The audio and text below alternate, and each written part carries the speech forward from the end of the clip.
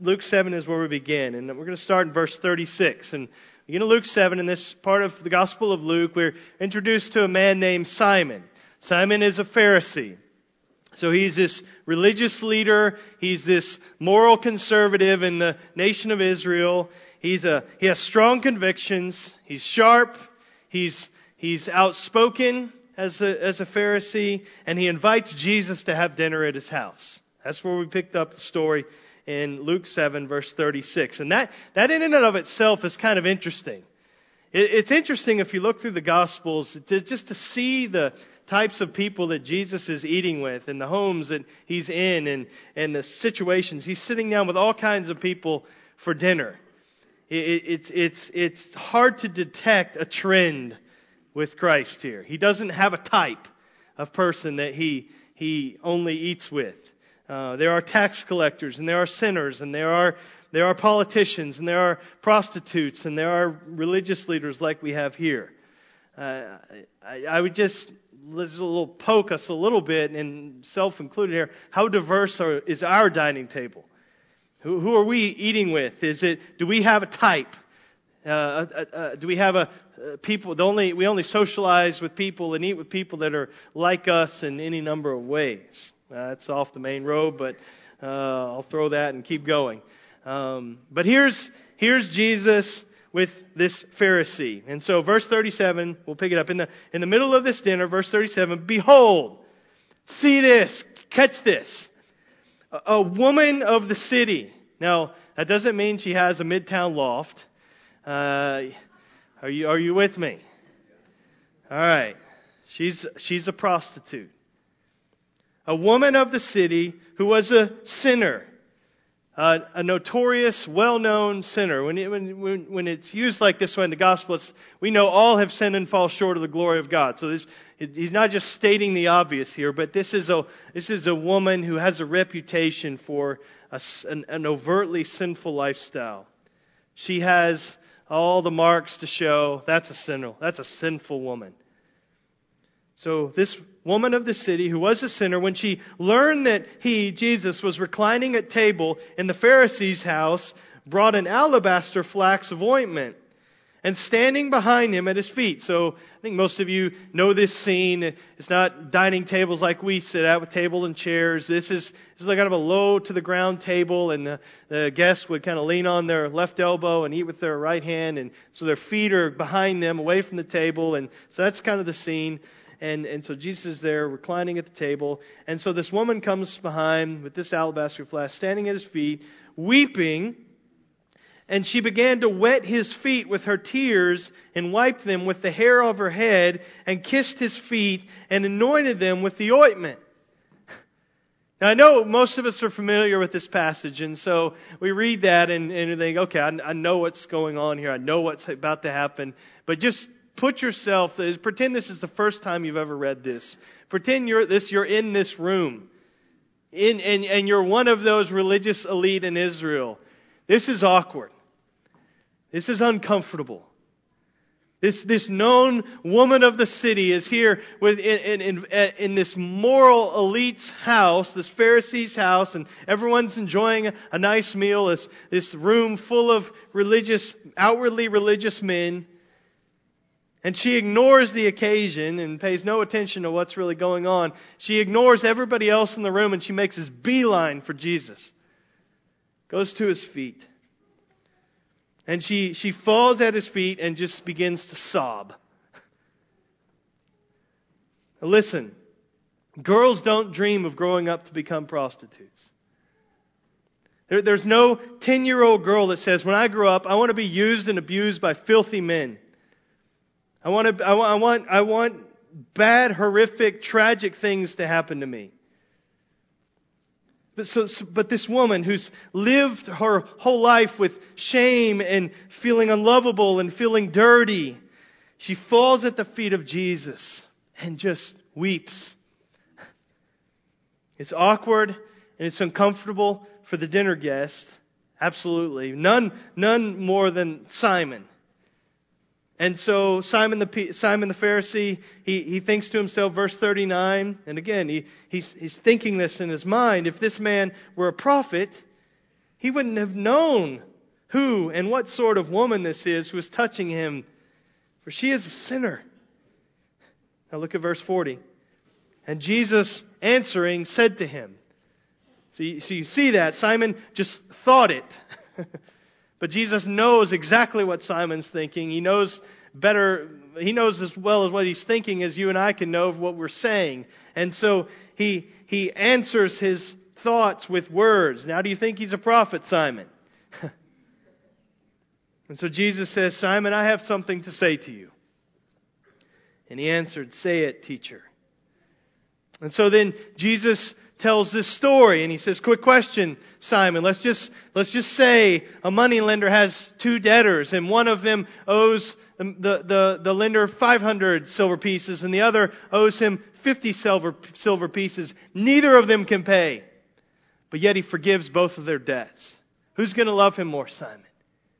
Who's going to love him more? Now, Simon, as we'll see, he's self-righteous. And he's trying to leave himself a way out, I think, is the way this is worded, the way his response is worded. He's hesitant. I suppose maybe the one for whom he canceled the larger debt. Jesus says, bingo, got it. Not a trick question. Verse 44. Then turning toward the woman, he said to Simon. So this is a scene. He's talking to Simon, and he tells a parable to Simon, and then he turns to this woman at his feet, and yet he's talking to Simon. Do you see this woman, Simon? I entered your house. You gave me no water for my feet. She's wet my feet with her tears and wiped them with her hair. You gave me no kiss, but from the time I came in, she has not ceased to kiss my feet.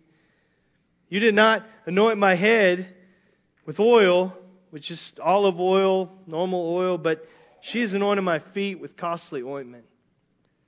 So he's looking at this woman. He's speaking to Simon. This woman is this model of devotion. Simon, in contrast to Simon, who does nothing to welcome Jesus as a guest. So verse 47, again, still looking at the woman. Therefore, I tell you, her sins, which are many, are forgiven. He's not minimizing the sinfulness of the woman. And he doesn't do that with us. And so I just say that, and what this tells us among so many places we can look in Scripture, no matter how many sins you've committed, no matter how great those sins are, there is no sin that cannot be forgiven by God for those who trust Him. God's grace covers all of our sin. It's greater than all our sin. So I tell you, her sins, which are many, are forgiven, for she loved much, but he who is forgiven little loves little. Now, it's not that her love is the basis of Jesus' forgiveness here. That's not it. Her faith is. We'll see that in verse 50. But her forgiveness is completely unearned. It's unmerited. That's the reason she loves so much. That's the whole point. It provokes this response of love for Jesus. Now look back at the text, verse 48. And then he said to her, now he's still looking at her, but he speaks to her and addresses her directly. And I imagine him, this is my maybe sanctified imagination, but lifting her head, picking up her chin, looking her in the face, in the eye. This is a woman who's not used to making eye contact with people, especially men. She's been used, abused, viewed as an object for sale her whole life probably. But Jesus picks up her face, makes eye contact with her in a way that doesn't look at her like she's a product to be consumed. But he looks at her and he says to her, as this one made in the image of God, this is Jesus who knit this woman together in her mother's womb. And he said to her, your sins are forgiven. Now this sets off a debate around the table. All the religious elite, that just sets them off. And they're like, what authority does this man have to forgive sins? And so they're arguing with one another, but Jesus pays no attention. That's how it's recorded for us. He just keeps looking at the woman and keeps talking to the woman. And he says to her, "Your faith has saved you. Go in peace." I mean, this is one of many moments we could look at in the Gospels of just this extravagant, almost scandalous grace. Again, we're so familiar with it, it may lose some of that shock to us, but this is shocking. Jesus commends this notorious sinner's faith, and He forgives her sin, and He sends her out with something she does not deserve, peace. He squeezes and wrings from her heart all that guilt and shame that she's lived with her whole life, and she leaves with peace. Something that's only for the righteous. Now, what in the world does that story have to do with abortion? Or with the unborn? Well, for many years we have addressed, and I'm so thankful for just a legacy of dealing with this issue. And I did not realize that Baraka was the longest supporting church of the ministry there at the Pregnancy Center. I'm so thankful for that. And for years we have addressed the issue of sanctity of human life, particularly that of the unborn. We are not embarrassed about this at all, this issue. We are unapologetic about this. And speaking about it, it needs to be talked about. We have to see the issue through the lens of Scripture, not just through the lens of politics, which it so often stays there. And so often we deal with this issue by laying out our moral positions as Christians and what the Scriptures teach us about this.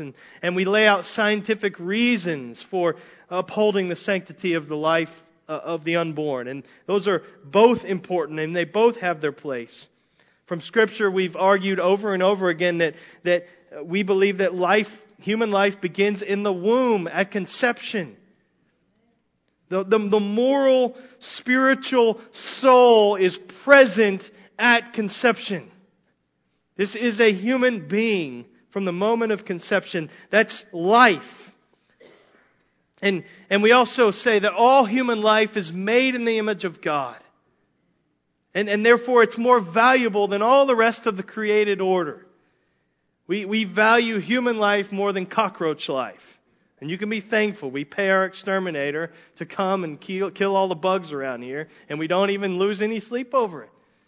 Because human life has a dignity to it, as because we're made in God's image. We can see this so clearly in Scripture. So we unashamedly believe, according to the Bible, that life begins at conception. There's this new strand of DNA that forms and by God's doing, and so you have this being, this person that's not his father, it's not his mother, it's his own unique human. It's incredible. And so we see that from Scripture. You can argue about it scientifically. Science has not been very friendly to the pro-choice movement in recent years. And so you have medical technology that allows you to see with 3-dimension and with high definition inside the womb, and you get to see life in its earliest forms. And we know that by 8 weeks, babies have brain waves, and they dream, and they suck their thumb, and they recoil from pain, and they have a heartbeat, and they have kidneys that function, and they have their own blood type. So we have this whole other human soul in the womb.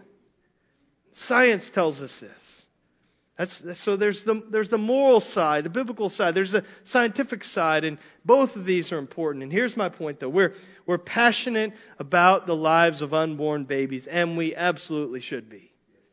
And we need to fight for the unborn. We need to be serious. These are the least of these, the most vulnerable, the most helpless in society, and Scripture says much about that. We need to have courage to believe and to say that abortion is sin.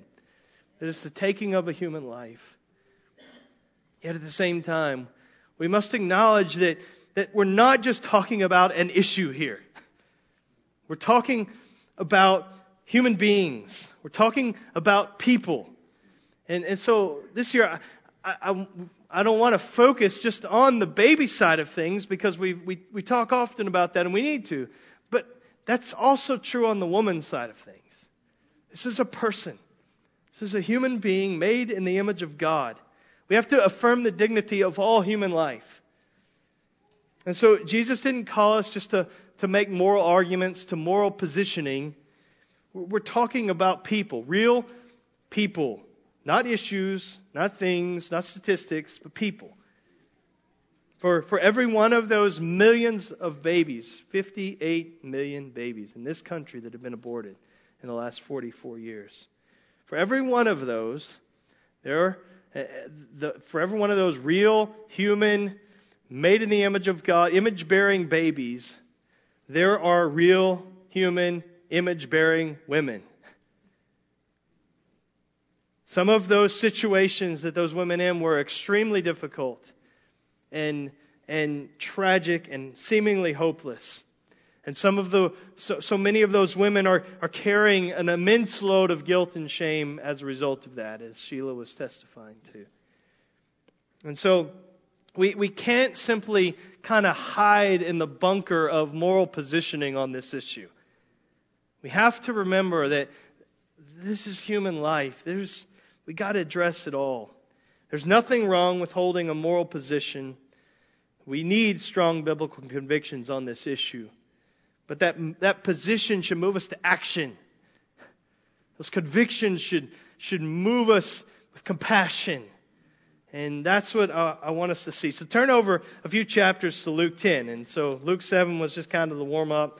And we're in Luke 10 now. And then we'll look at this passage, another familiar passage, and then we'll get back to what this has to do with life and abortion and women. Luke 10, verse 25. All right, before we turn there, most of you already know where we're going because you know about Luke 10. This is the parable of the Good Samaritan. All right, very familiar passage. And so I've got no new wondrous finds that you've never thought of or considered here, but I do want us to, again, see it with fresh eyes and to be challenged by what Jesus says in this passage. So Luke 25, let's start there. And behold, again, this is on the see, get this. A lawyer, not a lawyer like we think an attorney arguing in a courtroom. This is an expert in God's law and the Torah. This religious lawyer. He stood up and put him, Jesus, to the test. All right, already we're thinking this guy is not the sharpest knife in the drawer. You're putting the Son of God, who wrote the Torah, to the test.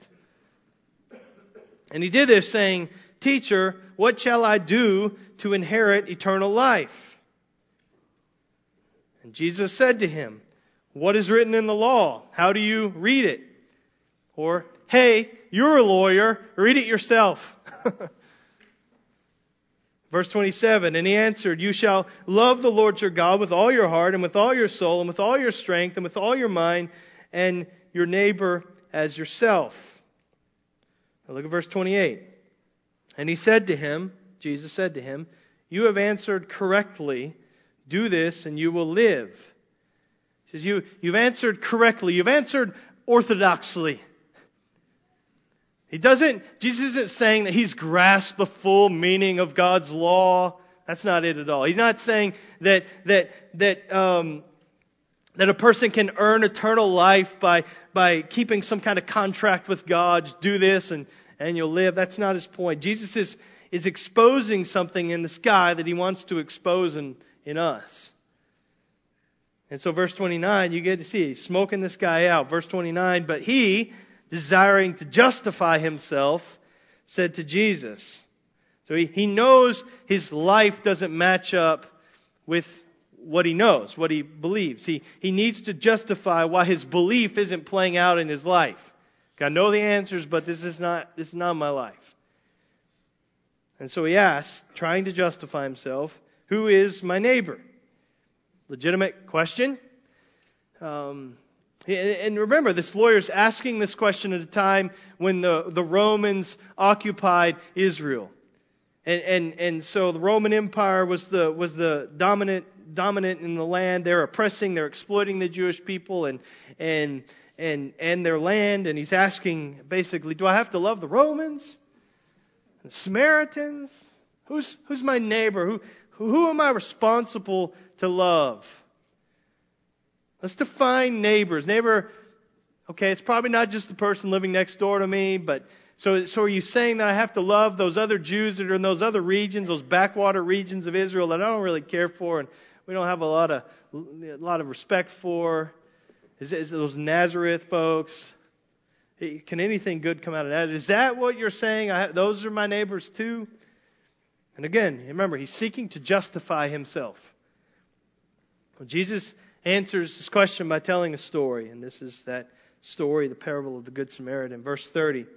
Jesus replied, "A man was going down from Jerusalem to Jericho, and he fell among robbers who stripped him and beat him and departed, leaving him half dead." Now everybody in the crowd, everybody that's listening, this man and those sitting around, they know about this road. They know how dangerous it is. They know this is not a place you go. It's not a road you travel alone. This is a dangerous place. It's known for robberies and murders. And so they get it. Verse 31, "Now by chance a priest was going down that road. And when he saw him, this half-dead, beaten, bloodied man, he went on the other side and passed by. So likewise, a Levite, when he came to the place and saw him, passed by on the other side." So the people of God, represented by the leaders of the nation, these religious leaders, they passed right on by. You know what? I think this lawyer, this is a leader in the nation. I think he and probably his hearers kind of anticipate where Jesus is going to go with this story. They're expecting Jesus to say, "And then an Israelite layman walked by and attended to his Jewish brother."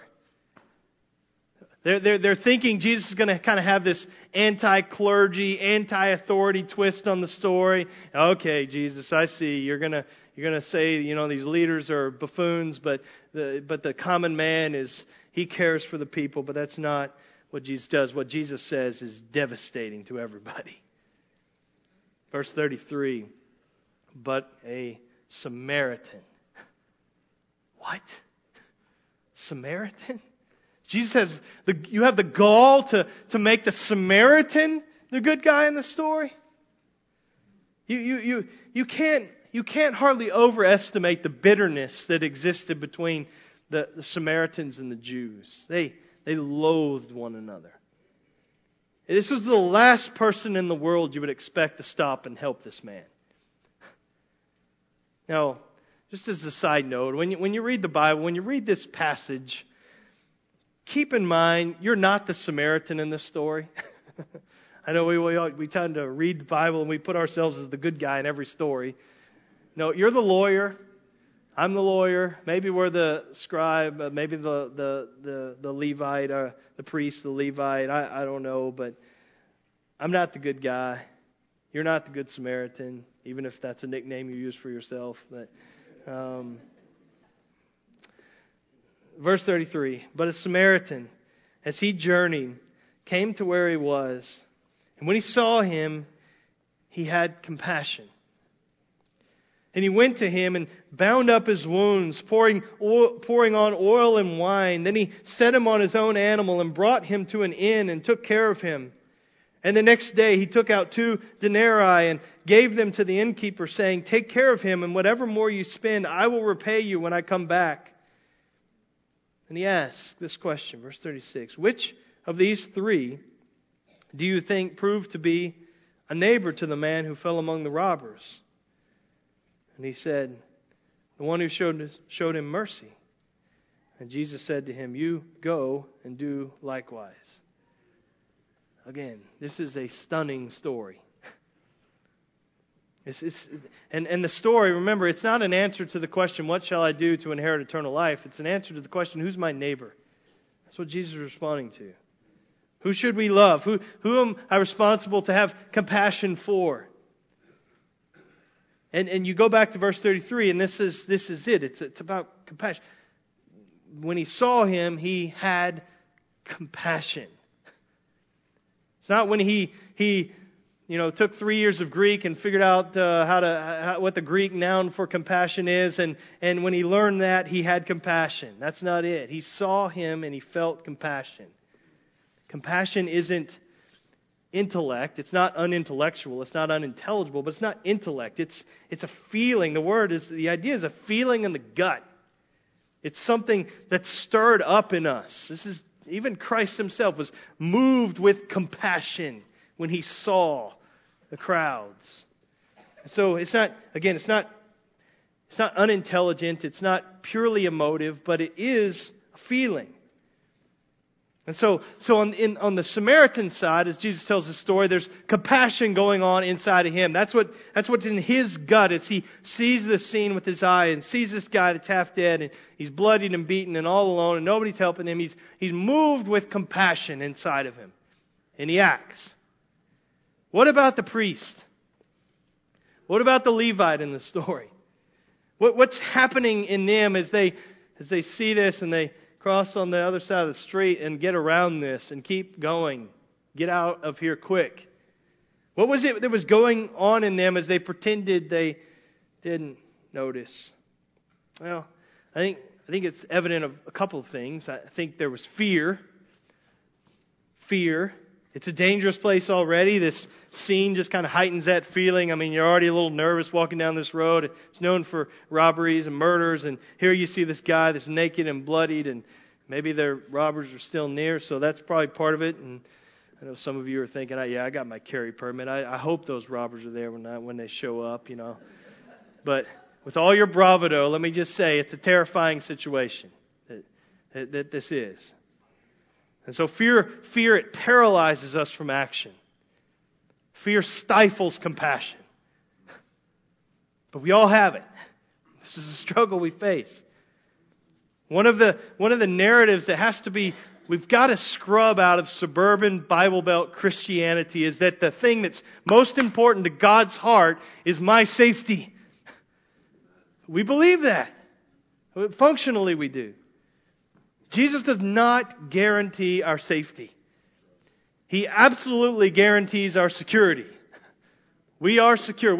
Our eternity is secure. God's care is absolutely certain for our lives. But we must be willing to run into the dangerous places that God calls us to help those who are hurting and wounded and who are in desperate need of the love of Christ.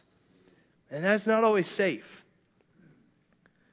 We can't be controlled by fear. If we're controlled by worry and fear, we'll end up very small-souled people.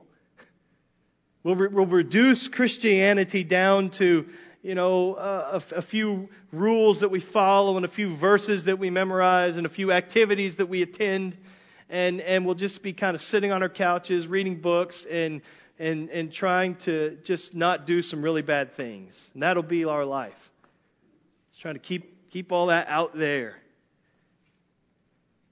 But Jesus, He didn't command us. After He died on the cross, rose from the dead on the third day, He didn't command us that all authority in heaven and on earth has been given to me. Therefore stay and be safe until I get back. And He says, go with me and make disciples of all nations, and I will be with you always to the end of the age. He says, go. Fear can't grip us and hold us back from compassion. We've got to deal with that. I've got to deal with that in my own heart. Fear, worry, anxiety, that's been the perennial struggle of my life. So don't feel like this preacher's pointing at you. I'm preaching this to myself. Fear makes us walk on the other side of the street. Makes us silent. Makes us inactive.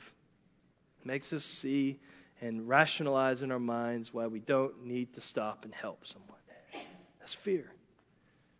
Fear in the priest, fear in the Levite, fear in you and me. I think there's something else inside the priest and Levite that's also found in us at times.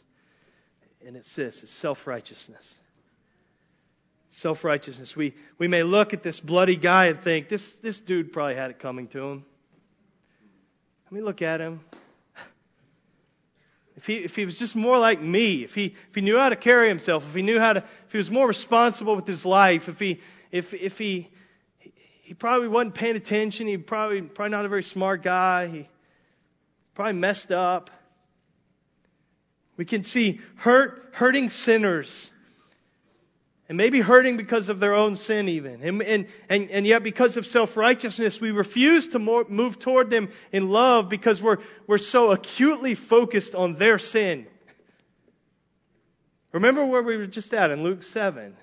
If we forget the debt of sin we've been forgiven by Christ, we'll be not very inclined to move towards others in love who are sinners.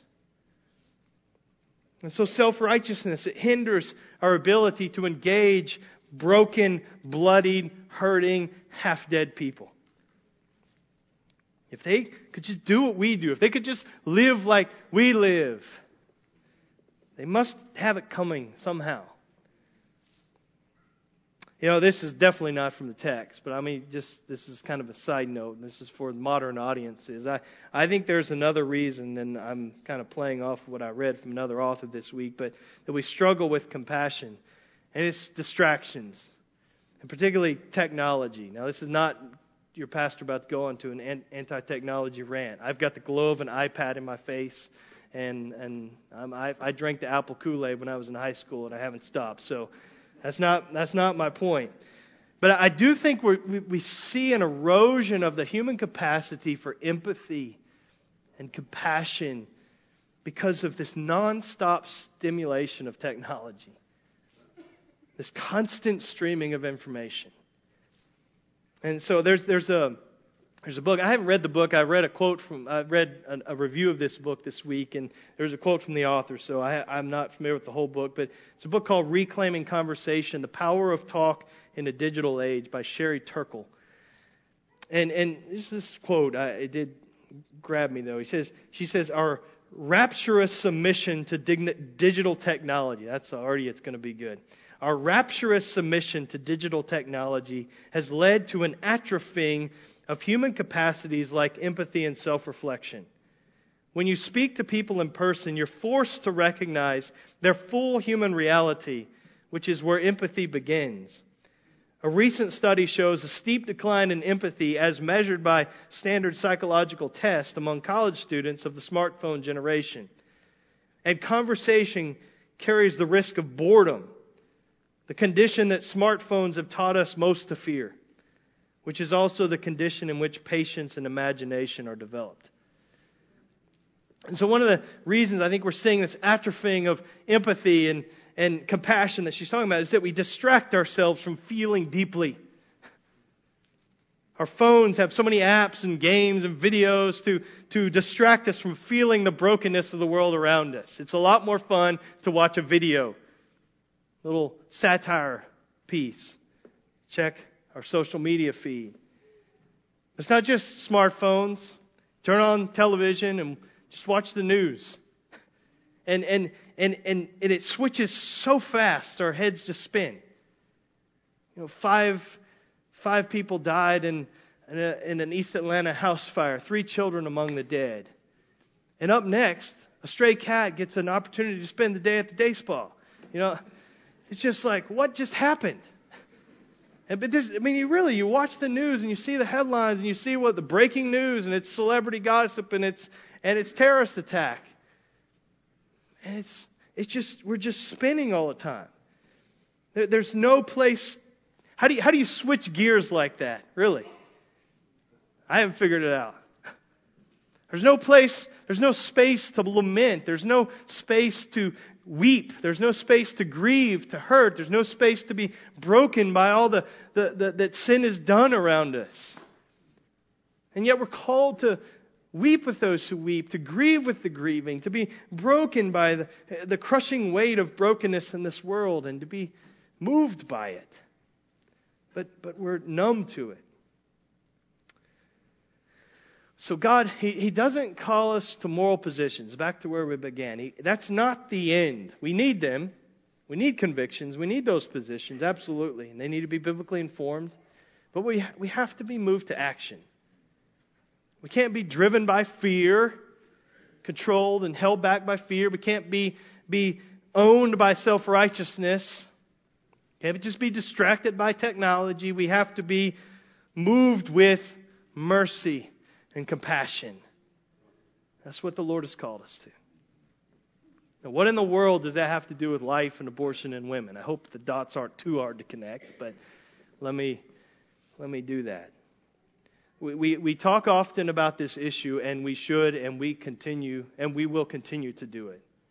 And again, we're not embarrassed by that. Abortion will go down as one of the greatest genocides in human history. I wouldn't be surprised, and I hope that this is the case, that if God allows me to live to be 80 years old, that we'll be talking about how unbelievable it was that we had abortion as it is legalized in this nation and in nations of the world. That we'll just be scratching our heads thinking, how was that possible? Tens of millions of little boys and girls have died. And so I want us to be serious about babies. Because God is. And we talked about this last week even. So I want us to rejoice and I want us to celebrate them. I want us to have a church full of them. I want us to value them. I want us to fight for them. Even the unborn. Maybe especially the unborn, because they're so vulnerable. And so if you disagree with me on that, and some of you may, in a group this size, you may have different views on abortion, I'm glad you're here. And this is not intended to be an angry rant, and I would love to talk with you. And you can talk to me, talk to one of our leaders if you disagree with what you're hearing. If you have questions about this issue, I would recommend a website. It's abort73.com, abort73.com.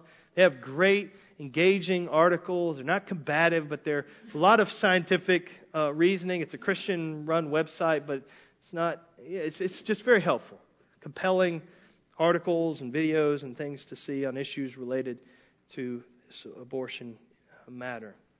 And so I want us to be serious about the babies. But I also want us to be serious about the women who are making these decisions. And this is why I'm so thankful for the support, the partnership that we have with the Pregnancy Care Center in Jonesboro. And this is what you're hearing. It's these women that they're being counseled. And sometimes the men, too, that are involved in these relationships. I don't say that to the neglect. And so there are these opportunities to sit down with real image-bearing women who are oftentimes in very difficult situations and care for them. And I don't want us to forget that. I'd love to see more volunteers in that ministry and more supporters of that ministry. And I know our gospel outreach team, our GO team, is exploring ways to continue supporting there, and even there are other ministries that in different phases of this type of ministry that we can be involved in. But not even just the more formal expressions of ministry and care for women and babies, but I hope and pray that we would be more personally involved with hurting people all around us, particularly hurting women who are wrestling with these issues, and those in our community, those in your workplace, those in your school, those in your neighborhood, in your family. And so with that, I just give a little caution. Be careful. I don't think this would be your intention, but be careful not to burn bridges with hurting women. And you don't even know it, but because of what you put out there on social media and things like that. You may have eliminated the opportunity to talk and to love someone that you would love to talk with and care for by just reposting and sharing some little sarcastic comment and sarcastic quote that you saw on Facebook, and you thought, I believe that, so I put it out there. And you have somebody close to you that might open up to you, but they've seen that, it's done. They're not looking for you. You're not seen as a compassionate person. Again, there's nothing wrong with moral positions and those strong biblical convictions, and moral positions are good and right, but they're best expressed in the context of loving relationships. Not standalone sarcastic quotes on social media that can do more harm than help. So I pray that we'll be a church of strong biblical convictions, but also full of Christ-like compassion for babies and for women. Generally, the circumstances women are involved in who are seeking to end a pregnancy are very complicated and difficult. Most abortions occur at or below the poverty line. And so we need to get under the skin. We need to get in the skin of a girl who's been used and abused her whole life. She has no vision for the future, no thought of college or of marrying one day a good, honorable spouse, finding a nice spouse, no capacity to even consider that there might be good days ahead for her life. That's a lot of women. She's all and this is all because of how life's played out for her so far. She's barely living. She feels like she's drowning. And then all of a sudden she finds out she's pregnant. I want us to be a church that's serious about her. Or the 22-year-old college student who went out one night and got plastered and can hardly remember a thing from the night. And now she finds out she's pregnant. And she's scared. And she's overwhelmed with guilt and shame. And she feels dirty. And she knows if her parents find out, they won't pay for her college anymore. And she's beginning to give into self-hate. I want us to be serious about her too. And on and on. I want us to enter into their sorrow. And this is not easy. I'm looking at Sheila, and she could tell story after story after story of the pain of entering into this kind of ministry and being right up close with this kind of ministry. And many of you can as well. And it's especially not easy for us.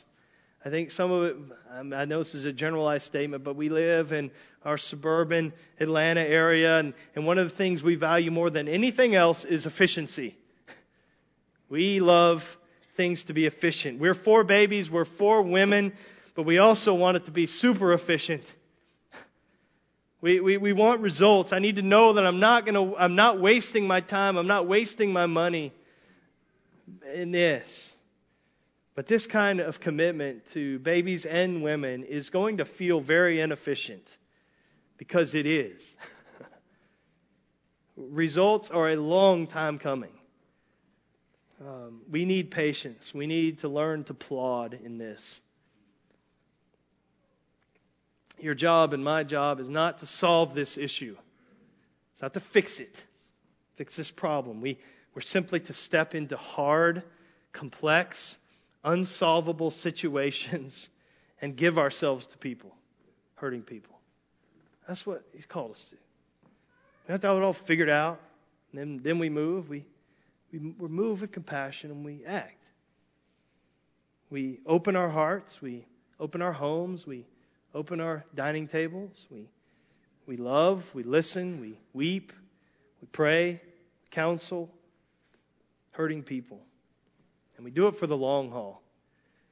We do it for the long haul. Don't ever underestimate what the grace of God can do by you just being present with a hurting person for a long time. I mean, there are stories to be shared, I know, where we've seen the evidence of what God can do right here in this room. So let's be, church, let's be very serious about babies. More than we've ever been. But let's not demonize the women and the men who come from oftentimes difficult and horrific situations. Jesus doesn't handle people that way ever. He didn't give a moral lecture or a statistic or a snarky comment on social media to the woman at the well or to the woman caught in adultery or to this prostitute at His feet. He lifts their head, He looks them in the eye, and He offers grace, peace. And so we got to be careful in all of our enthusiasm. We got to be careful that our moral posturing doesn't ever isolate or brutalize or beat up the very people that Jesus wants to show mercy to. And so, God help us. It's not easy. It's not always easy answers and how to move forward, and it's not always, there's not the right way. There's no path for this, and this is, point A, point B, and we just do these things to get there. And yeah, you got to get an ultrasound machine, and you got to do this. And I'm sure the center looks very different than you probably imagined it would 20 years ago. And all, I mean, God directs us, but we got to be moving forward, and He'll help steer us, and He'll guide us, and make mistakes, but we got to be involved. We got to be active, and we got to pray. We got to develop biblical convictions. We need those. We'll just be floating around. We got to give. It takes funds and support these ministries. Open our wallets. We got to volunteer. We've got to love. We've got to be broken.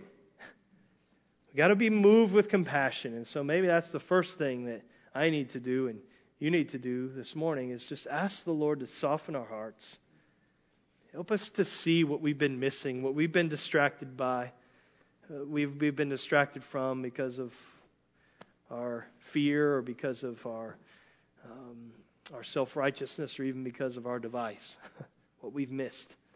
God, give us eyes to see. Let's pray. Lord, help us to have hearts of compassion as individuals in this church and even as a body, a corporate body, that we would see you so work in us that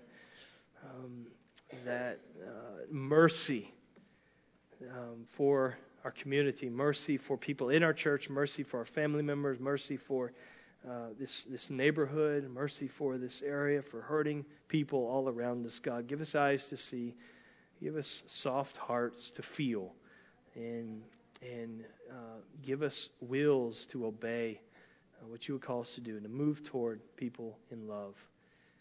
We ask in Jesus' name. Amen.